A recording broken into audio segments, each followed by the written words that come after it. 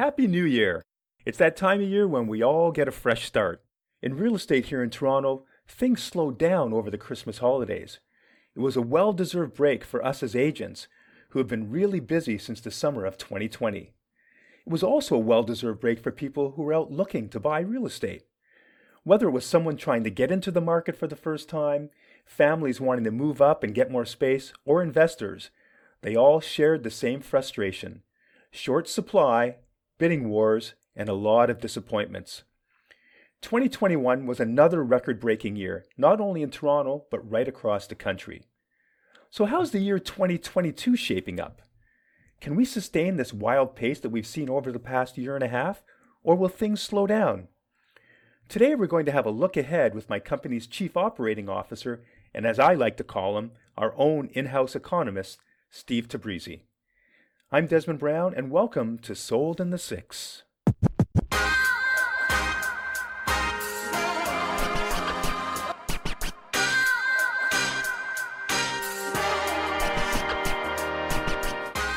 Steve, it's always so great to have you on the podcast. Welcome back. Thank you, Desmond. It's a pleasure to be back. Glad to see you again, and Happy New Year, my friend. Hope you had a great holidays. Yeah, well, thank you. Great to see you too, and Happy New Year to you too. Yeah, we had a COVID holiday, but we'll get into that some other time. So, the big question everyone's asking is, why have we seen such crazy real estate markets right across the country since the summer of 2020? Well, multiple factors. The number one factors probably during the COVID era is being low interest rate, increase of the household disposable income, so they have higher saving, and the ability for them to be able to work from home and save more money on transportation and all sort of other unnecessary items. Yeah. And the lower interest rate increased their affordability in terms of jumping into the market. And the other factors that everybody really doesn't pay attention to it was the employment. Although at the beginning of the COVID, we surged to almost 13% unemployment. Yes. But it was very temporary, and 80% of our market buyers managed to basically keep their job, work remotely, and the most of the unemployment happened in the hospitality and the food sector. That's right. Which historically, because of their lower income, they are basically part of the rental pool. A very small portion of them are in the home buying process at the moment. Yeah, we talked about that before when you were on the podcast with us, on just how that hospitality industry did suffer the most. And those are mostly part-time jobs as well. But the economy's been really, really good right across the country. Yeah, the economy had a lag, of course, in the early quarters of the 2020. But as soon as the job security basically kicked back, and everybody basically had the job. And obviously we have to thank the federal and provincial government for all the stimulus packages, which continued almost to October of the 2021. So that gives a confidence to consumers. My job is secure. I'm saving more money. I'm able to work from home. The interest rate has been low. So let's go house hunting. Yeah, let's go house hunting. Exactly. So over the last year, we've seen prices increase in places like the Durham region, 29%, London, Ontario, 30%. Toronto actually, even though it's a very expensive market here in Toronto, we only saw an increase of about 7% in prices over the last year. But anyway, prices are up. Is this sustainable, do you think? The reality, as much as we love to say it is sustainable, no, it's not, Desmond, because we cannot have year-over-year double-digit growth. Historically, Ontario real estate market, if you map out the last 30 years, at an average of the growth of the 7 to 10 years. Yes. But if we continue to have a double-digit, this is not even a double-digit. Yes, it sounds double-digit, 29%, but just to put it into the perspective, imagine a house which was worth a townhouse in Durham region prior to COVID about $500,000 or $600,000, now sitting at a $900,000 to $1 million. Yes. So it will push the affordability to a new era. And really, right now, what we are facing the price differentiation between the prices of the home and disposable income of the consumers. It's completely out of the equation. Yeah, I can see that too. Now, for people who aren't familiar with Durham region, that is an area just to the east of Toronto, and it's made up of municipalities such as Pickering, Ajax, Whitby, Oshawa, Bowmanville, all through there. So I guess it only made sense, though, as the ripple effect from the city of Toronto to those outlying areas like the Durham region or to York region to the north of us, that the prices would go up because people are looking for larger homes. People are seeing that it was a bargain out there compared to living in the city of Toronto, correct? Yeah, it's absolutely. So people look at the areas that easier access to the employment hub, which historically the employment hub has been the city of the Toronto. Mm-hmm. So Durham was the first region because of the GO train access, the main artery, which is the 401, and then going north to Don Valley Parkway, DVP through the York region, and on the west side, 400 going through the Simcoe County. Yes. So consumers, they basically realized this is the only opportunity that they got with the low interest rate to enter into the market. When we talk about the 40 to 45% of the first-time buyer are the market share of the first-time buyer within any buyer in any segments in the market. So those people, they just want to get into the market. And really the transportation to their workplace wasn't an issue because everybody had the ability either work hybrid or work full-time even from their home. So, and it's very natural in any growing market. The center of nucleus, which was the city of Toronto, maybe has a 7% growth, but then all the outliner, they will have a double-digit growth, and it will continue to have that double-digit growth in 2022. Wow. You just mentioned 40 to 45% of the homes bought were first-time buyers, you were saying? Yeah. So the biggest push for the last 2 years was millennial. Mm-hmm. If you recall, prior to the COVID, millennial were quite upset that the housing prices, the government got to do something about it. Yes. But I think during the COVID, they gave up. And the only reason they gave up because the millennial, they're also among the highest income per family in the country. Wow. They're all highly educated. They got great job. So average income of the millennial is sitting above the average mark of the Ontario or Canada. Average is about $150,000 to $170,000. They got professional jobs. Wow. So low interest rate, professional job. And they literally saw this is the only opportunity that they can get into the market. Some got into the condo market. Some that they were in the condo market, they really take advantage of the selling their condos and using the equity and now going to a home. And the homes are primarily in the outliner area, in the suburb areas, such as you mentioned, Durham and Simcoe's, Ottawa, all the other bigger cities. Yeah. So when you say 150,000, is that a single income or is that a combined income for a couple? Combined income because it's actually quite high. Ontario, unfortunately, the combined income, family income, a couple is sitting close to about $90,000. Yeah, wow. So this has been their opportunity. And I know I'm out there working with first-time buyers, and it's not unusual for my first-time buyers to be buying homes for $1.3, $1.4, $1.5, $1.6 million. And of course, we've talked about this in the past too. A lot of this has to do with good, sizable down payments, and it's because of the parents who are still alive, who want to see their children have a home, and they're giving down payments like crazy out there. I think it was like $8 billion last year that parents helped their children buy homes. $8 billion in down payments. Well, they have no other alternative. By the financial institution guideline, any purchase price of the over $1 million, you got to put, and CMHC's guideline, you got to put 20% down. 20% down, yeah. So imagine somebody buying at 1.3 million. That means they need about $260,000 to $300,000, including closing costs, to put down. So the parents, they also realize they suddenly got an additional assets and equity that they couldn't even build it up for the next 10 years. So it was a very natural for a parent just said, look, I didn't have this money. I got now this extra money because of the market appreciation. Mm-hmm. Why not let me give it to my children?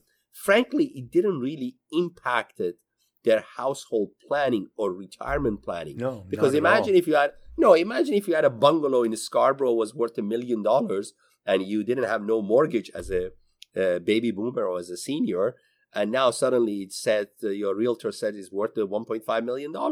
So, and you didn't realize where that $500,000 appeared. It appears in the last 2.5 years of the appreciation. So without the help of the baby boomer, the parents to their children, it's literally, even if you are in the family combined income of the millennial or a younger generation of the $250,000, let's assume, if they got in that category of the income bracket, it's almost impossible to purchase a $1.3 million home and qualify. Yeah, that's so true. And actually, as we talk about this morning, my team member and partner, Jennifer, actually has submitted an offer for a client who's actually buying the home for their daughter and son-in-law. So pretty amazing, like they are using the money that they have in their homes to help their children. And hopefully we'll get this property for them today. It's like a $1.6 million property. Hope so. Yeah. Okay, so about a year ago, we did this similar podcast with you, and you said to me, Desmond, you're going to be really, really busy this year, at the beginning of 2021. And boy, you were so right. What do you see for 2022? I mean, we're looking at maybe an increase in prices across the board. I'm seeing anywhere from 5 to 9%. What do you think? Well, you're going to be busy again this year. The reality is this. The number one topic, as you know, this year we have a provincial election. It's going to happen in June. Mm-hmm. The number one, and if you recall in a federal election, one of the top 3 topics, the main topic was affordability and housing. Yep. Provincial election, it will be focused 100% around the housing issues. All the 3 parties, for the first time, they're acknowledging that there is a housing supply issue. Yes. Are they able to solve this problem in 2022? Absolutely not. And now, with the reopening of the border and immigration, that's the Minister of Immigration keep announcing that on a monthly basis, they have a record-breaking of the approval process. So you have newcomers coming. The economy and the rate of the growth of the GDP is at the plus 4%. Unemployment is back to the rate of the pre-COVID at around 5.5%. Yes, we had few glitches, which is the latest Omicron variant that put us back, particularly with the hospitality business. But overall, the economy is strong. The GDP is strong. Our monetary policies are strong. Interest rate is low, but interest rate definitely will increase this year because one of the first steps that the federal government needs to do, control the inflation. But everybody got to keep in mind, the inflation is not only related to real estate. The supply chain globally is really been interrupted. So when you don't have a final product in a timely fashion, it costs you more because of the labor cost, because of the shutdown of the COVID cases, and productivity goes down, the cost of the supply and the goods goes up, so the inflation goes up. But they're going to increase the interest rate. They're not going to increase it with the big percentage. They're probably going to do maybe every 6 months or maybe every quarter by a quarter point. That would also push the people who are sitting on a sort of a line of the hesitancy of the buying or not, they're going to buy because they're afraid now the rate's going to go up. Yeah. So you got the combination of the all positive factor for 2022. The supply is not going to change. No, so what's going to happen? The suburb is going to get much more attention. In Toronto, condo market will go through the roof. And the sad news for rental market is the rental market probably supersede the expectation of even the pre-COVID, and we will have the rental rate probably going to sit at about $3 to $3.50 per square foot for condominium and apartment building here in the city of Toronto.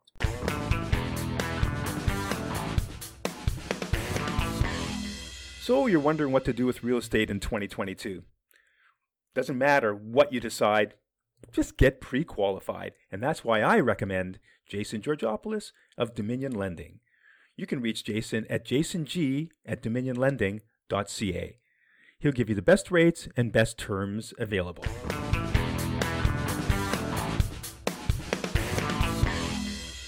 Yeah, so when you talk about the condos going through the roof, I mean, the condo owners are the landlord of the city now in Toronto pretty well. And that trend is starting to spill out into the surrounding areas as well.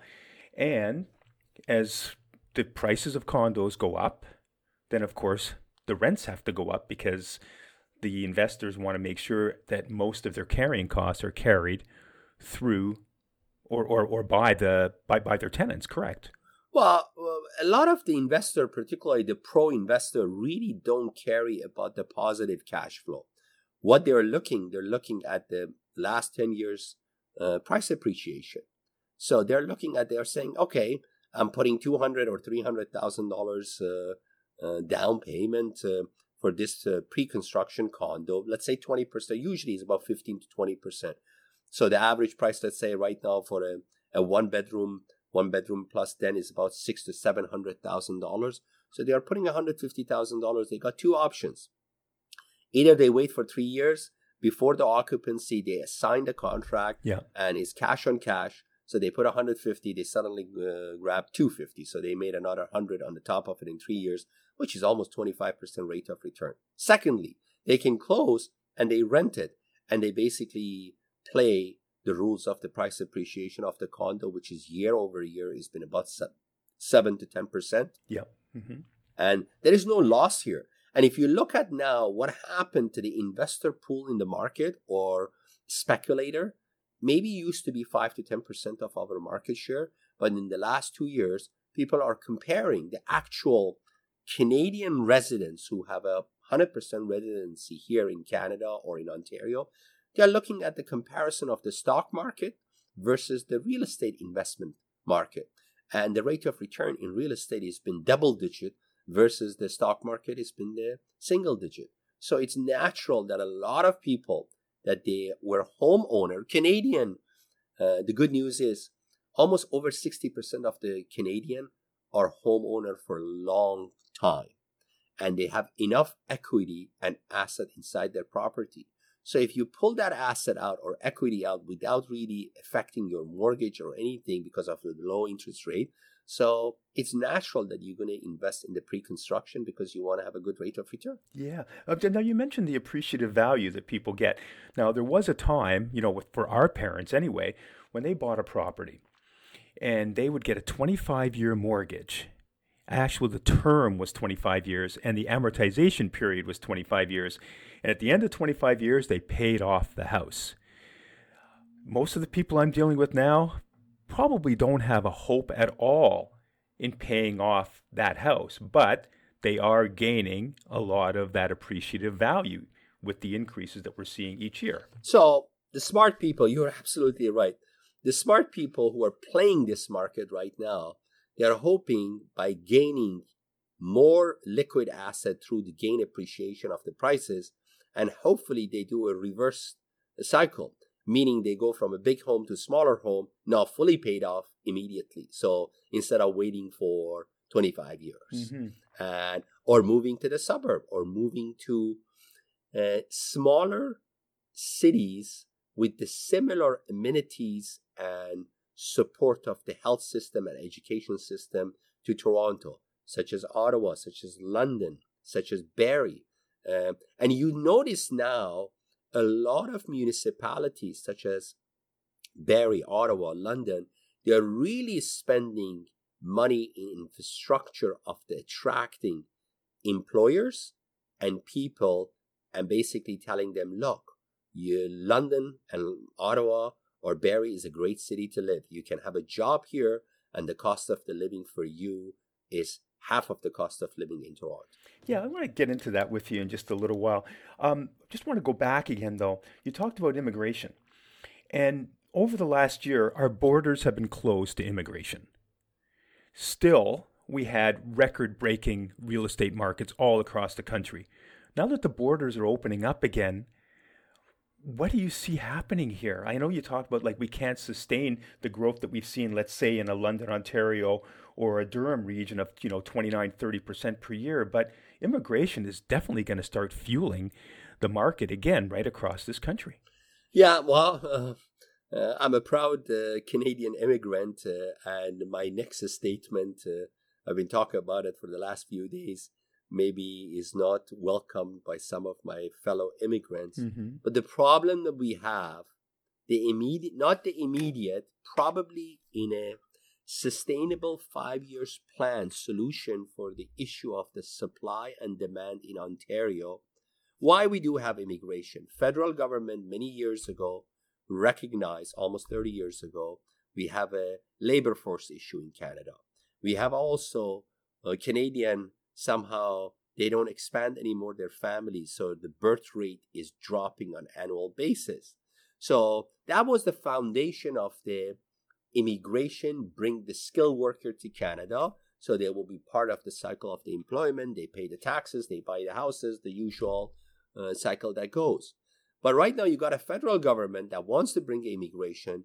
Provinces are crying or saying we don't have enough supply, but the supply also requires the labor force, so they are contradicting each other. Mm-hmm. The only way that we can really manage the supply and demand, and hopefully we not crash the market, we make the market sustainable and growth on a healthy basis, is we continue on immigration, but we got to come up with a better reallocation of the immigrant in a different provinces. Not everybody can come to Ontario or BC or Quebec. They got to really spread the wealth everywhere else in Canada. Otherwise, we are managing only doing 75 to 100,000 new construction a year. And now we are ramping up from a 250 Canada-wide to 450, which almost 40% of them, they want to come to Ontario. Even if they don't buy, even if they rent. So we need the rental pool, which we don't have even the rental pool. So we have a lack of inventory of the rental too. So these two policies, they don't talk to each other properly. And that's the only solution. And it happens in 70s in the era of the Mr. Pierre Trudeau. That's what he did for 3 years. He basically freeze the immigration policies. Are they going to do it? I guarantee you they won't, because they won't. They won't. No, they won't. But there's a lot of value to what you're saying there. Now, what type of, or which provinces and which communities would you recommend new immigrants move to or settle in? So take a look at before COVID. The whole concentration was Toronto, Montreal, and BC. Look at the last 2.5 years, what has happened. We got a fantastic growth even in the suburb area of around the Toronto, Barrie, Durham, which frankly, they were undervalued. The reality is, why a city such as Pickering with 20 minutes drive to the downtown Toronto should have been 50% lower prices than the Toronto? That's not a really a good model. Now, the cities that they basically going to see a tremendous growth in 2022, or the provinces that are going to be, Atlantic Canada is going to be one of the provinces. Yes. Calgary start seeing rebound of their market, but they still have a very major issue, and that's the employment. Exactly. Their entire sector of the employment is on the energy, which is oil and gas. But if you watch, the price of the oil and gas is rebounding very healthy and going up. And they predict by 2023, we may be back at $100 per barrel for oil. So Atlantic Canada, large cities within Ontario, they will basically benefit from this interprovincial migration or within the Canada migration. Mm-hmm. And as long as the employers, either they be flexible on a hybrid model, And many employers are looking at the issue of the attracting quality employees. When they see 70% of their sales force lives in suburb, and if they're going to hire them for the city of the Toronto, they want 20% increase in their salaries, they're probably going to rethink about the strategy of the relocating their offices to those areas, because their cost of their operation drastically will drop by almost 20%. So, and we talked about this in, I think it was the last podcast you were on with me. We talked about cities where there are great opportunities for actual first-time buyers. And one of them that we talked about was Calgary. Another one was Ottawa. Now, I see that, and congratulations for this, but your son just graduated law school down in Duke University, which is amazing. I saw your postings on social media, and you guys are so proud, and that's an amazing accomplishment. Thank you. So for somebody like your son, who may not get his start in law in a big center like Toronto, what would you recommend as far as real estate goes for him and for other people his age? It's a very good question you ask. I actually had this conversation with my son. Oh, perfect. I actually have convinced my son, and I said to my son, what would you want to do? Do you rather, let's be completely transparent.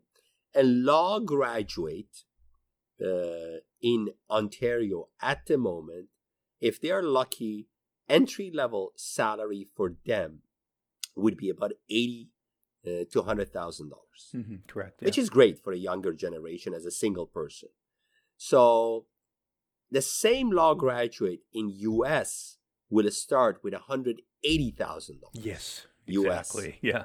So if you are in Ontario or if you are in Canada, do you rather be in Toronto for the same $80,000, or do you rather be in Ottawa, or do you rather be in London, which the price of the home are half of the price of here? So, or do you rather be in Atlantic Canada, which is probably the price of homes are 35% of the price of the Ontarios. So that's the conversation with the younger generation.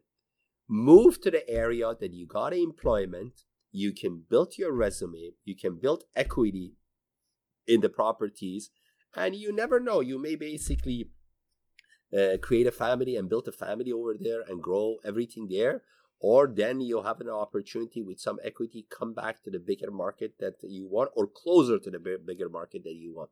But it's sad to say that if the parents, they don't help the younger generation for years they will be renters. Mm-hmm. And so, what about your son? Which way is he leaning? He is leaning towards Ottawa. Yeah. He is leaning towards United States. It's I'm sad to say it, but I'm trying to convince him to stay home.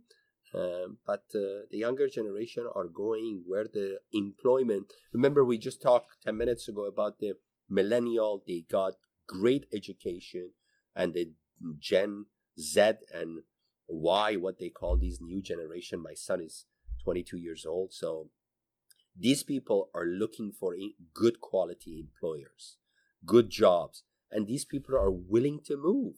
They're not like a older generation like you and me. We said, no, we love Toronto. We're not moving from here. We're not going anywhere. We hustle. No, these guys, they will go to US. They will go to Ottawa. They will get, if he get a job in Calgary, he will go to Calgary because that's just basically the entry level for them. Yeah, for sure. When you talk about the U.S. being about 180, though, are you not just mentioning places like, New York, Chicago, Los Angeles, the larger markets, right? Yeah, the larger market. Yeah, the larger and then market. With that larger market comes a higher cost of living. Well, yeah, it comes higher cost of the living, but the younger generation, the way they see with the larger market, they see the pool of also employers. They see the opportunity for them to jump from one to another one. Mm-hmm. So one of the things that Toronto has attracted for many years among the millennial and younger generation of first-time buyer is that opportunity of the job market.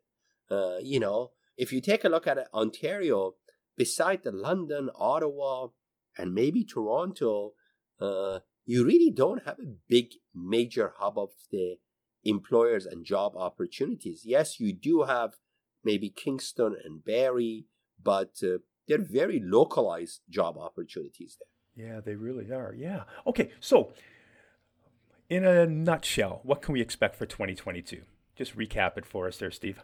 Increase on the price of home guarantee. The election topic would be affordability of the housing. It's going to be big topic. There's going to be a major debate about it. Interest rate will go up. Supply and demand will not be resolved in 2022. Maybe by the end of the 2022, right after the election, you will see some policies introduced by province, very similar policies to 2017 in terms of the lending and in terms of the investment properties. And they are hoping by that to slow down the train. They will slow down the train, but the good news is this. They basically won't cause any big dent in the price decrease. They will basically create a confusion very similar to 2017 all the way to 2018. The market will be healthy, maybe flat, maybe not a double-digit growth from the third quarter of the 2022. And then again, in 2023, we'll catch up with the supply and demand issue. So those are in the bucket for 2022. Condo market will thrive. Condo market in the suburb areas, it's a great opportunity to get in for the younger generation because developers, they were not in the suburbs, big condominium, but right now they see a huge opportunity to go there because instead of selling it at $1,600 per square foot in the city of Toronto, they can sell it for $800 or $900 in the suburb, or maybe in Barrie they can sell it for $600 or $700. In Ottawa, they can do the similar area. Rental market will be through the roof. Unfortunately, it will have a double-digit increase in a rental rate. Yeah, so it's not a bad time if somebody wants to invest in a rental property at all. One of the best opportunity or sector in real estate that people who are really long-term investors would be multi-residential, because the multi-residential for the next probably decade, it will be a very lucrative market. Supply and demand, I'm sorry to say it, it's unless there is an agreement, there's a proposal by Liberal Party on the table on a provincial level that proposing that the official plan for housing and a transportation to be signed off a 25 years plan, and irrelevant of the which party comes into the power, cannot be affected. Can these three parties sign off on that? If they do that, that will be great. But they are all also recognizing it's a 25 years plan. Exactly. That we can manage this. Well, yeah, I mean, that says it right there, 25-year plan. All of the, the federal election promises that we heard seem to talk about these short-term solutions for supply. And we know, being in this business and being educated, that it couldn't be done. It just couldn't be done. And it was more election promises to get elected than it was real solutions of the supply problems that we do have right across the country. Well, the problem is, Desmond, is this. They know what's the problem, but they can't admit it. Yeah. They can't. And it's not a rocket science, every plan that they come up, just go do the research on the historical. It takes, if today is the election and today they start doing a highway that they want to do, yes, it takes 4 years to be completed. And the 4 years, it's another election. So every plan requires a 4 years implementation and infrastructure.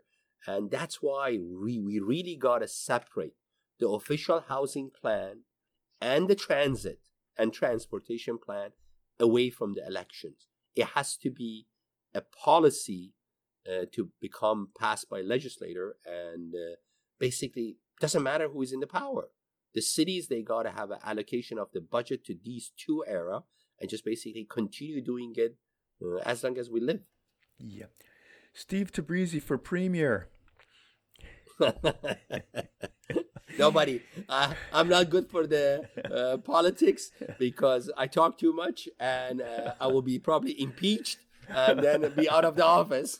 Okay, well, I'm going to stop you right there. No more talking, Steve. That's it. We're wrapping up right now. Steve, thank you very much for joining us. And there you go. That's Steve's prediction for the year 2022. We're still going to have a very, very busy real estate market over the next year. Good time to invest, good time to move up, good time to enter the market. Thanks again, Steve. Thank you. Well, that's our latest episode of Sold in the Six. So if you're on the fence about real estate in the year 2022, get out there and buy something or sell something. I'd like to thank my producers Doug Downs and Steve Kassar of Podcast That Pop. If you like what you've heard today, follow Sold in the Six and you'll get every new episode automatically. And tell your friends about this podcast. You can also follow me on Twitter and Instagram. My handle is Des in the Six, and six is spelled number 6 IX. Yep, I'm just trying to be cool. I'm also on Facebook and LinkedIn. And I also have a website. Actually, I have two of them. in-the-sixrealestate.com or desmondbrown.ca. And if you want to get in touch with me or have a story idea, send me an email at des@desmondbrown.ca. I look forward to hearing from you. Until next time, I'm Desmond Brown.